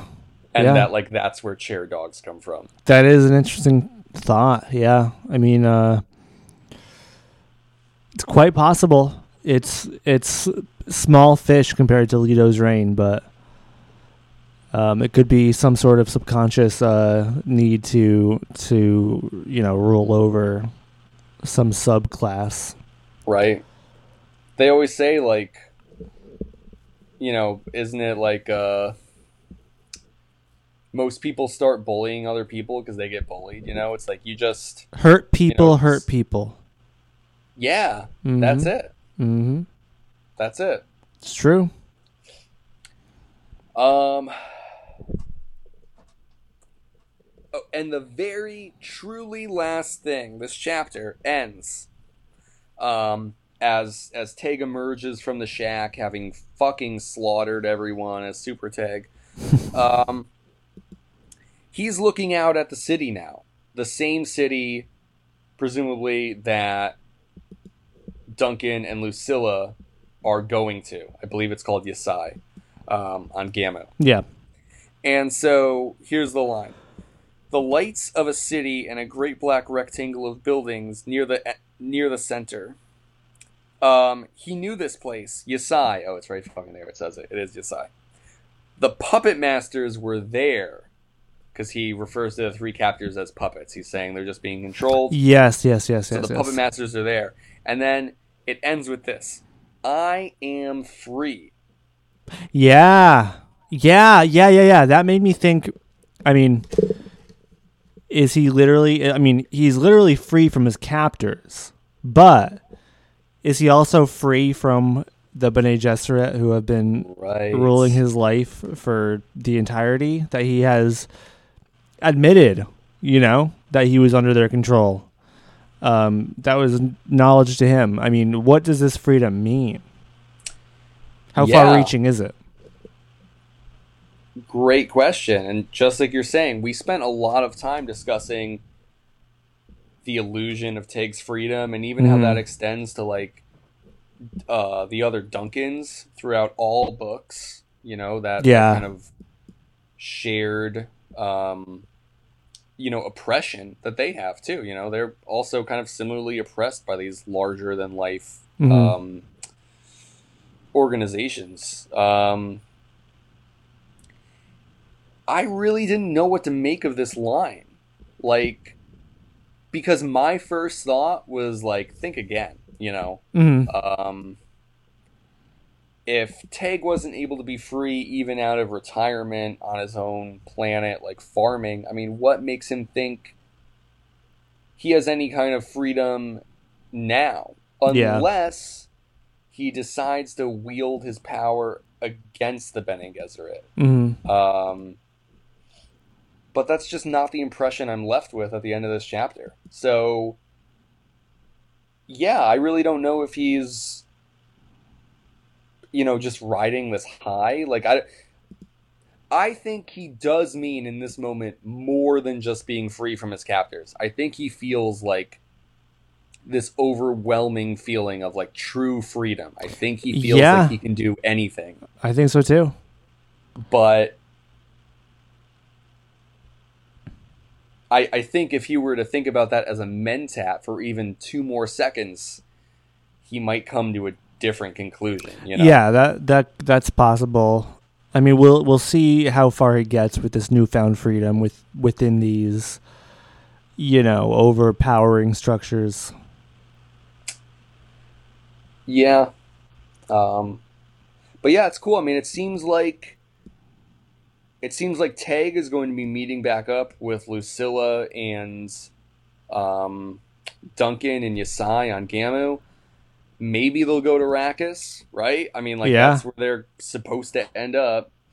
And Terraza and Andrade are definitely going to be meeting up on Arrakis. So it's like, yeah, it feels like everything is very much poised for all of our characters to kind of collide very soon. Yeah. And that's always a cool feeling because we know, you know, we're pretty much at the point in these Herbert Dune novels where like the shit is going to freaking go down. It is, yeah. I mean, it just has to within the next couple of chapters. Yeah. I mean, I don't know. It's going to be interesting to see how it comes together. If it's going to come together all at once, like usual, if it'll just all kind of fall apart at once when they all get to Arrakis, maybe just things will just topple over. I don't know. Yeah. I mean, there's still a lot that can happen between now and like, you know, usually it's like the last 20 pages that are like, what the fuck is going on?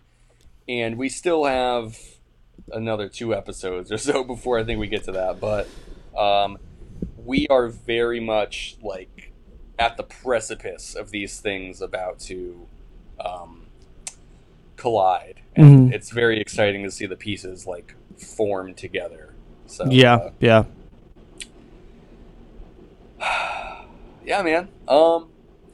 I'm glad we got to talk about Dune again. That was fun. I know, me too. Yeah. I'm excited to read more, and hopefully we can get to it in a timely manner this time.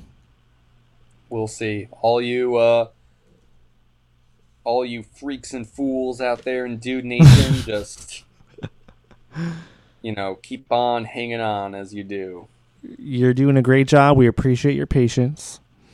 If you want to get at us and email us, you can do that at dunedudespod@gmail.com. If you are on Twitter, we are at dunedudespod. And then you can also reach us at Krubs TV on both Twitter and Instagram. As always, Connor, until next time. Yeah, baby. Yeah.